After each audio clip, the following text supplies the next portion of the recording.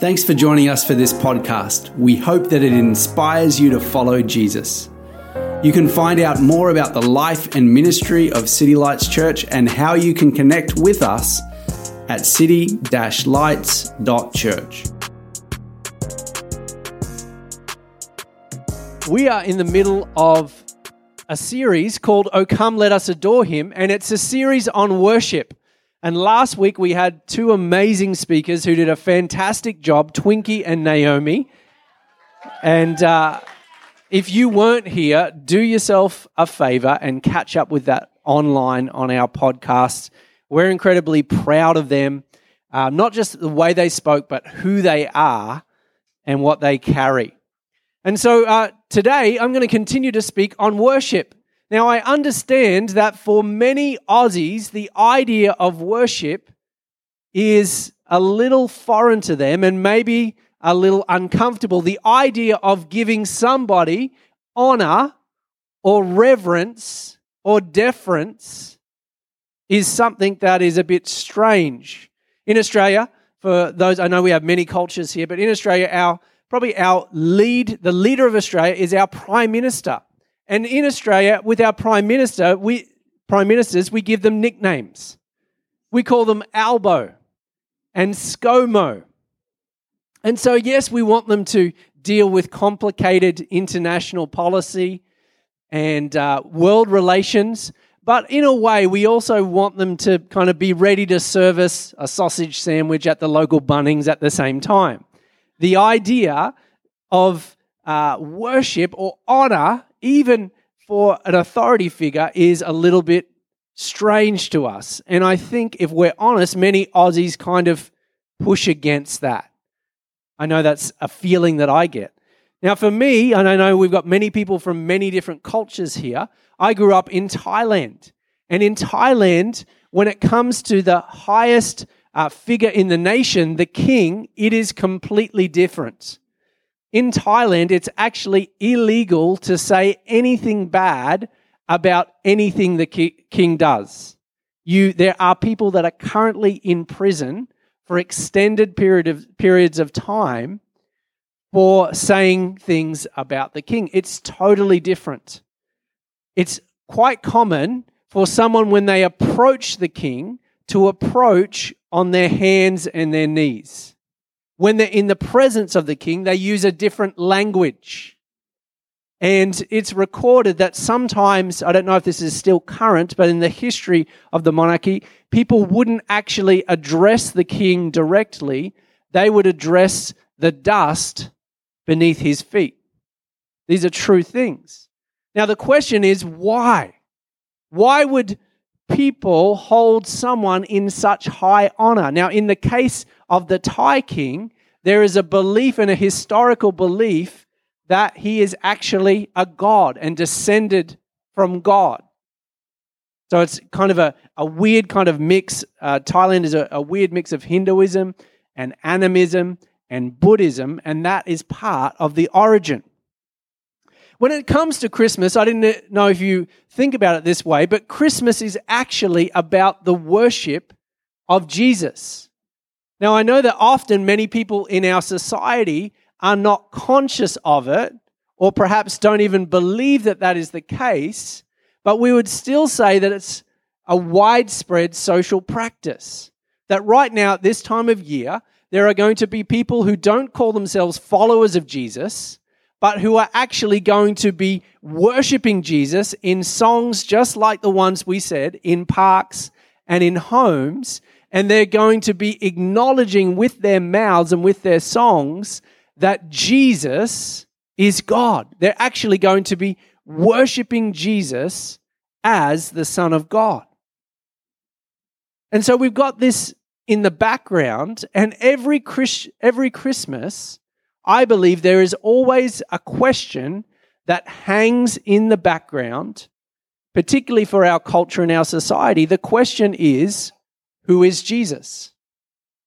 Because Christmas is about the worship of Jesus. And it's a question that many people have wrestled with, and many people just choose to ignore. They're like, I'm not going to think about that aspect. but it's a question that is hanging in the air. Now, most people believe that Jesus was a historical figure. Most people believe that he was a great ethical and moral teacher. I remember a conversation I had with my barber, one of the guys who cuts my hair. And we were talking about all things in his life, and he had a belief that when he dies, his energy is kind of reabsorbed into the universe. And then he was talking about all these kind of beliefs. And then I said to him, look, I know you, and you help others, and you are kind to others. And I asked him, where does that come from? And he kind of looked at me sheepishly, and he said, that comes from Jesus. That comes from the idea that we should do to others as we would want to be done to ourselves. That comes from that idea.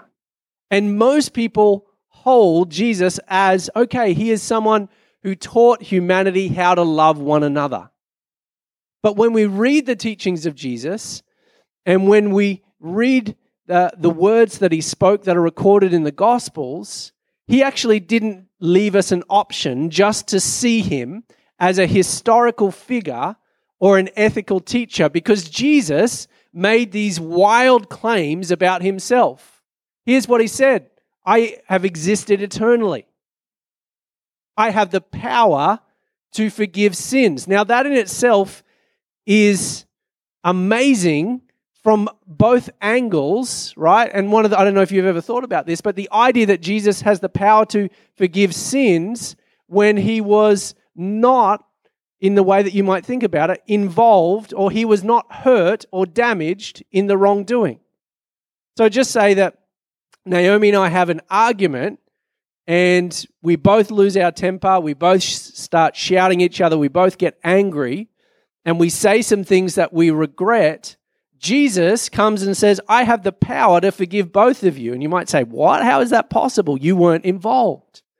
But the fact that he is the one who is sinned against and also the one who has power to forgive sins is one of the most amazing things in the gospel. Here's another thing he said: I'm returning to judge the world. I'm returning when this world, the time for this world, comes to an end. So Jesus, he didn't make it possible for us to just say, okay, Jesus, you taught us some nice things, and you were a person who existed in history about 2,000 years ago. You had a legacy. We have all these hospitals and charities and social work that's from your teachings of love. He didn't make that possible. The only options that we have is, one, that he was a counterfeit, that he was lying when he said those things. He was lying that he said he was the eternally existing God. He was lying when he said, only I have the power to forgive sins. He was lying when he said, I'm coming back to judge the world. That's one option. He was a counterfeit. The other option for him being a counterfeit is that other people made up things about him. And some people say, oh, well, Jesus actually didn't intend to make all these claims. Other people kind of just shaped him and positioned him. That's one of the options. Is he a counterfeit? The other option was that he was crazy. He was just completely unhinged to say all those things about himself. He was a megalomaniac. He was someone who desired power, and he just sought to draw attention to himself, but was crazy. These are the options available when it comes to Jesus: that he was a counterfeit, that he was crazy. And it's not an option for us at Christmas time for us to just say, oh, he was a great historical teacher or an ethical or moral teacher. There is a third option, and the one that we declare is that Jesus was not counterfeit, he was not crazy, but he was in fact Christ the King. And the answer to the question, who is Jesus, is actually not an intellectual question, although that is part of it. It's actually not a historical question, although he did historically exist. The answer to the question, who is Jesus, is actually a spiritual revelation. It's a spiritual revelation. Yes, we know intellectually. Yes, we know historically. But when it comes to a revelation of Jesus, this is a work of the Holy Spirit, where the Holy Spirit actually allows us to have a spiritual awakening. And the Bible talks about the revelation of Jesus being an unveiling or an opening of spiritual eyes and spiritual blindness. And this is why we worship, because worship centers around the revelation of Jesus. In our series in worship, in the time where we approach even culturally, even though we may not be aware of it as a society, we understand that worship centers around the revelation of Jesus. We can also say that the revelation of Jesus is the beginning of all worship. And I'm going to unpack this a little bit. And we're going to look at a passage of Scripture as we understand that the revelation of Jesus is the beginning of worship.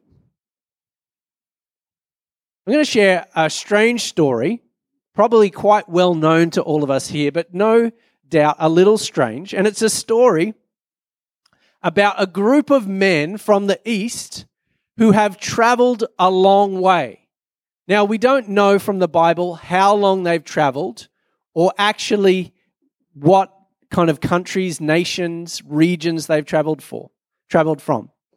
Not in the Bible, but as part of the historical record, there is some evidence from history that they actually came from India, Arabia, and Persia. So all of these are nations to the east, and there is a group of people, a group of men who travel from the east, from a long way away, and they're following some kind of star. Don't you think this is strange? It's a very unusual story. So a group of people who would not call themselves Jews, okay? There was no such thing as a Christian then. Okay? Jesus had not died and rose again. So they're just a group of men from the east, we don't know where from, travel a long way away, and they're following a star. Now, we don't know if this is some kind of natural astronomical explanation. It could have been a conjunction of the planets, a comet, or a supernova. We don't know that. It also just could have been a miraculous event. All it says is they're following this star. And why are they following? It actually says the purpose and the reason, we'll read this in the Scripture, the purpose is they have come to worship. Don't you find that's really, really unusual? A group of men from the east travel a long way, they're following a star, and they've come to worship a baby. Really, really unusual story. It's very strange. But in fact, in this story, we actually see a pattern for worship that I believe each and every one of us can step into the story and can begin to imitate as we journey towards Jesus. And this pattern is based on movement. And worship is movement based on the revelation of Jesus. Now, I want to say to you that it is impossible, both practically and also from what we understand of the biblical record, for you to worship without movement. Because by very nature, the revelation of Jesus, the first thing that happens is your heart is going to be moved. What we're going to see is these people actually interrupted their lives and took risks and made sacrifices to journey towards Jesus. There is movement. We're going to see in this story that when their hearts were moved, their emotions were moved, their mouths were moved, their bodies were moved. And so it's really, really important for us who want to grow as Jesus followers, for us to say, okay, maybe I've got some kind of historical ways of coming to church, or maybe I've got some cultural ways of coming to church. But in fact, What about I allow the revelation of Jesus to move my heart and to move my body, and I follow the biblical pattern rather than my cultural pattern or my cultural preference? And I want to say that when we do this, when we actually move in the way that Jesus wants us to, as he reveals himself to us, then there is a powerful transformation that takes place both in us but in the world. And this is the power of worship. And so there are two movements in this scripture we're about to read from Matthew chapter 2. The first is seeking Jesus, and the second is surrendering to Jesus. These are the two movements of worship. And this will help you understand a lifestyle of worship. It'll also help you understand why we do what we do on a Sunday. Do you know that on a Sunday, the time where we're singing and worshiping is incredibly powerful? Do you know why? It is the time in our service where we are the most unified. We are singing the same thing at the same time for the same reason, to glorify Jesus. Do you know why we choose the songs that we choose on a Sunday morning? To lift up Jesus. Explicit purpose. Here's what we want to declare Jesus. We want to acknowledge him as who he is. And that is why we do what we do. So let's jump into this. Matthew chapter 2 and verse number 1. It says, Jesus was born in Bethlehem in Judea during the reign of King Herod. About that time, some wise men from eastern lands arrived in Jerusalem asking, "Where is the newborn King of the Jews? We saw his star as it rose, and we have come to worship him." Now, the first movement of worship is moving towards Jesus. It's seeking Jesus. Now, there's a couple of things that strike me as I read this passage, and one of it is that they had a revelation of Jesus, but it wasn't a clear revelation of Jesus. They had an understanding of who Jesus was, but it was a distant one. And I want to encourage each and every one of you that we may be at a place in our lives where we have like a sense of who Jesus is, or we know that Jesus is real and he has revealed himself to us in part, but the revelation that we currently have is a distant revelation, is a fuzzy revelation, is a revelation that actually can't be fulfilled in the immediate time frame. Do you understand what this passage is saying? They had a revelation of Jesus and they started seeking Jesus. And I want you to understand that this is one of the most powerful concepts that you can understand about worship, is that the first movement of worship is seeking Jesus. Do you know why? The Bible says this. Hebrews chapter 11 and verse 6, it says, "And without faith, it is impossible to please God." We could swap in pleasing God with worshiping. Without faith, it is impossible to worship God. Why? Let's continue. Because anyone who comes to him must believe he exists and that he rewards those who earnestly seek him. So if I want to have this revelation of Jesus be fulfilled in my life, I need to start walking towards Jesus, even though as I start walking, I can't always encounter Jesus in that first step or the second step. And as these group of men began to travel for thousands and thousands, probably of kilometers, over days and days, what were they doing? They were seeking Jesus. And seeking Jesus is the first movement of worship. What does this look like practically? It looks like practically when we come to God in our homes and when we open our Bibles and when we get in a posture and create a space and a time for prayer, we say to Jesus, "Jesus, I want to encounter your presence.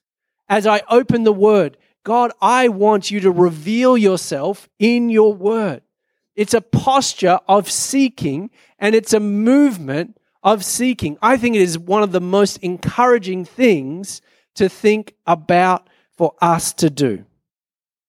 Here is a promise of God, Jeremiah 29:13. If you seek me, you will find me when you seek me with your whole heart. I remember playing hide and seek with my kids when they were very little. You know that type of hide and seek? I don't know if you've played this as a parent or maybe as an uncle or auntie, where you are, the most easy person in the world to find. And you've got this toddler and you say, I'm going to go and hide. And then you go and hide behind like something like this. And you close your eyes. Or you go and hide and you hide behind the couch, but you talk and you say, I'm over here. Come and find me. And then when they find you, you're like, oh, you found me. You're so good. There's such a great sense of wonder and fun. Do you know that's how God wants to be found? He wants us to seek him. Why does he want us to seek him? Well, I think he's a relational God. Well, I know he's a relational God. Tell me about a relationship that you have that you don't put any effort in. I bet it's not thriving. The idea that you want to walk towards someone, to spend time with them, to be with them in their presence. Seeking Jesus is the first movement of worship. Let's go on verse number 3. King Herod was deeply disturbed when he heard this, as was everyone in Jerusalem. Now, if you understand anything about history, if King Herod is deeply concerned, I think it is natural that everyone else is concerned because he was a sociopath. He killed many, many people. He killed many, many members of his own family. He even had some of his own kids drowned in his own pool. Such was his paranoia when it came to people potentially taking his throne and his power. And so he was concerned. About the same time, some wise men from eastern lands arrived in Jerusalem. He called a meeting of the leading priests and teachers of religious law and asked, where is the Messiah supposed to be born? In Bethlehem in Judea, they said, for this is what the prophet wrote. And you, O Bethlehem in the land of Judah, are not least among the ruling cities of Judah. For a ruler will come from you, who will be the shepherd for my people Israel. Then Herod called for a private meeting with the wise men, and he learnt from them the time when the star first appeared. Then he told them, go to Bethlehem and search carefully for the child, and when you find him, come back and tell me, so that I can go and worship him too. After this interview, the wise men went their way, and the star they had seen in the east guided them to Bethlehem. Now, worship is movement based on the revelation of Jesus. And the second movement is surrendering to Jesus. When you encounter Jesus, it will cause movement in every area of your life. This is true. And it only makes sense. This is why it will only make sense. It will only make sense when we acknowledge that Jesus is God. Some of us, in terms of our idea, in terms of our understanding, in terms of our mindset around Jesus, is Jesus in our minds often is more like Albo and ScoMo, our mate, maybe a get-out-of-jail-free card, maybe someone who's there when we need him. And there is something that happens when Jesus is actually revealed as the risen Son of God, when he is revealed in his glory. Now, some of you say, well, I've never experienced that view, that picture of Jesus, And I would say go back to that first movement, seeking Jesus. Jesus, would you show me your glory? Jesus, would you reveal to me your presence? And what do? You wait and you walk. And as the Bible says, you keep knocking and you keep seeking and you keep knocking and you keep seeking. And when you do, there is a promise from God that you will be fulfilled in your desire to encounter God. And when you encounter Jesus, it will cause movement in every area of your life. When you acknowledge that he is not just another dude, he is not just another ethical teacher, but he is actually, there is a gap between me and him. And that gap is the glory of God. And I pray that even this week, as some of you take this to heart, that as you put aside time to seek God, that he would show you his glory in a new dimension. And this is going to be a reality for us. So let's look about what happens when they encounter Jesus and they begin to be moved to surrender. It says, it went ahead of them and stopped over the place where the child was. When they saw the star, they were filled with joy. What happened? Their emotions were moved. Worship is movement.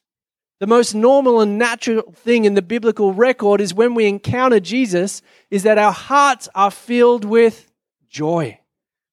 Their emotions were moved. Then they entered the house and saw the child with his mother Mary, and they bowed down and worshipped him. What happened when they encountered Jesus? Their bodies were moved. They begin to bow down. I want to encourage you that in our local church here, in our local expression, the biblical pattern of worship that our team lead us so well in is actually in response to a revelation of Jesus, the acknowledgement of Jesus that says, Jesus, my hand's in the sky. I am surrendering to you.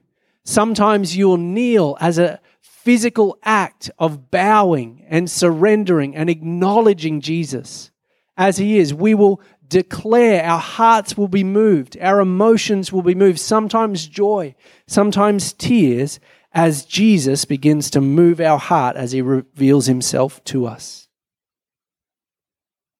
Then they opened their treasure chests and gave him gifts of gold, frankincense, and myrrh. When they encountered Jesus, every area of their life was touched. In this case, their financial resources, their emotions, their bodies, their physical location, their financial resources. In this story, did anyone coerce them? Did anyone give them a guilt trip? Did anyone make them travel thousands and thousands of kilometers? No, they didn't. What happened?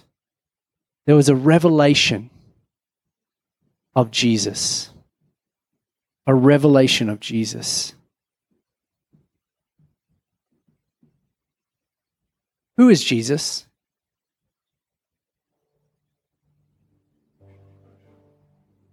Here's a question for you, and I hope that it is an enduring question. I hope for some of you, in a good way, it keeps you up at night. I hope for some of you, in a good way, it challenges in a really, really wonderful way some of the decisions that you make. Some of the things that are going on in your life. Who is Jesus? What is your view of Jesus? What is your revelation of Jesus? Do you know we can have a high view of Jesus? We know that Jesus is our friend. He is our friend. He is also the eternal living God. There are so many stories of people encountering Jesus in his humanity. When you encounter Jesus in his divinity, read some of those stories. Bodies hit the floor. People cannot stand in the glory of God. What's your view? Is it a high view? Or is it a low view? Just kind of someone there in the background. Maybe, he says some good stuff. Yeah, he's my mate. When I need him, when I'm in a bind. That mate that's always there for you. That's not Jesus. Jesus is always there for us. But he is there because he is the all-powerful, almighty, holy God. A great Christian writer and preacher, A.W. Tozer, said this. He said, worship is pure or base as the worshipper entertains high or low thoughts of God. For this reason, the gravest question before the church is always God himself. And the most portentous fact about any man is not what he at any given time may say or do, but what he in his deep heart conceives God to be like. We tend by a secret law of the soul to move toward our mental image of God. This is true not only of the individual Christian, but of the company of Christians that composes the church. Always the most revealing thing about the church is her idea of God, just as the most significant message is what she says about him or leaves unsaid, for her silence is often more eloquent than her speech. Who is Jesus? What is your view of Jesus? What's your revelation? And as I said, if our revelation of Jesus is only a fuzzy one, there's an invitation to seek him with a promise that we will find him. We're going to take communion together. You'll see under your seat, there's a little cup. And communion is for people who have made a decision to follow Jesus.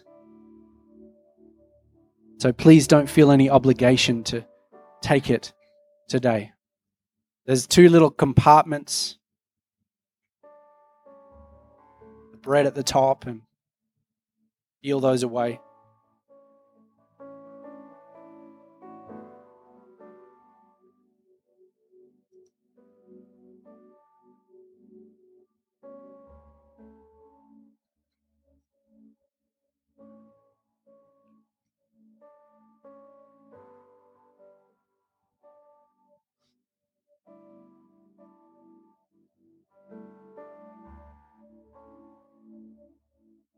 Do you know the wise men?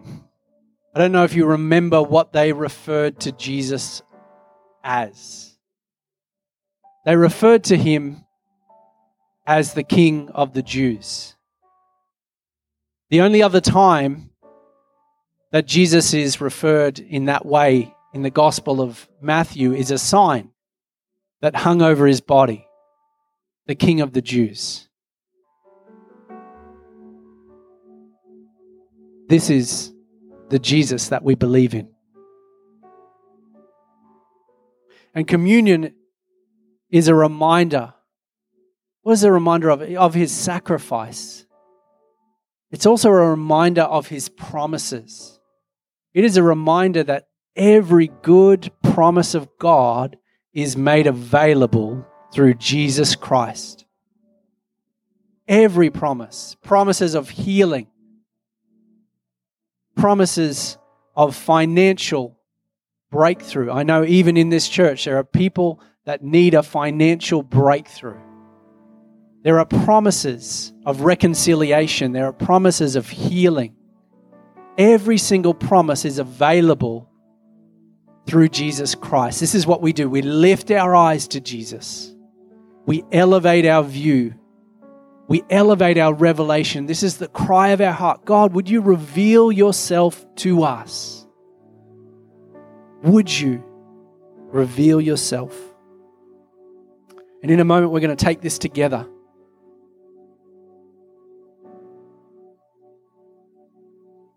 And as we do, there's two specific groups of people that I really want to encourage today. There are people here that have said, look, I don't think I've encountered Jesus. I've got a sense, but I don't think like I've encountered Jesus in the way that like that person has or that person has.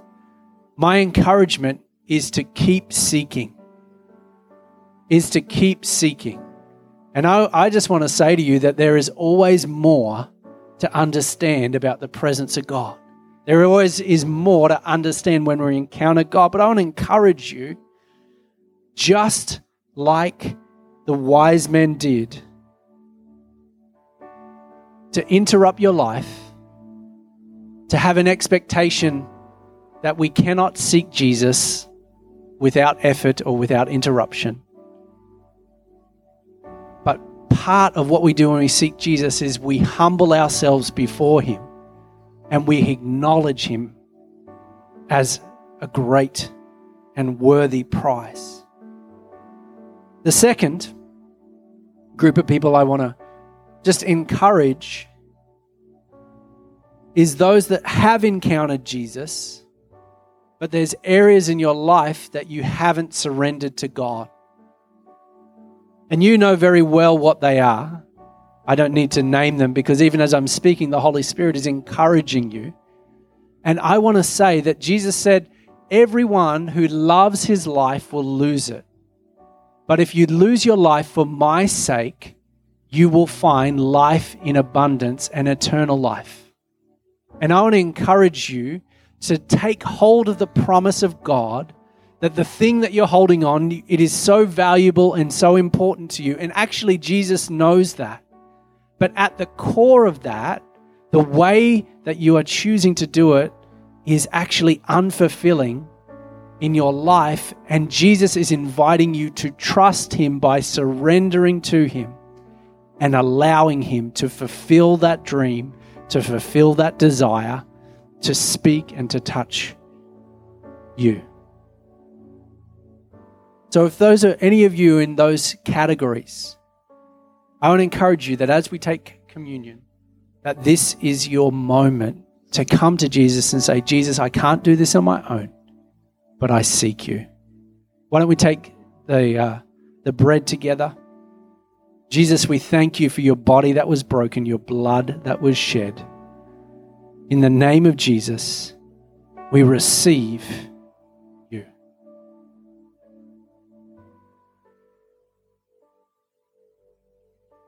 And let's take this cup. The blood that was shed. Jesus, we take it in faith, remembering you.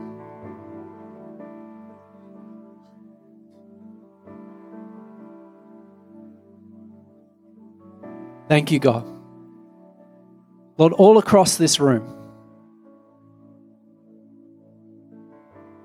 Lord, we declare that corporately as a church, we are a church, we are in an environment that exalts you, that makes you high, that honors you, that seeks you, that surrenders to you.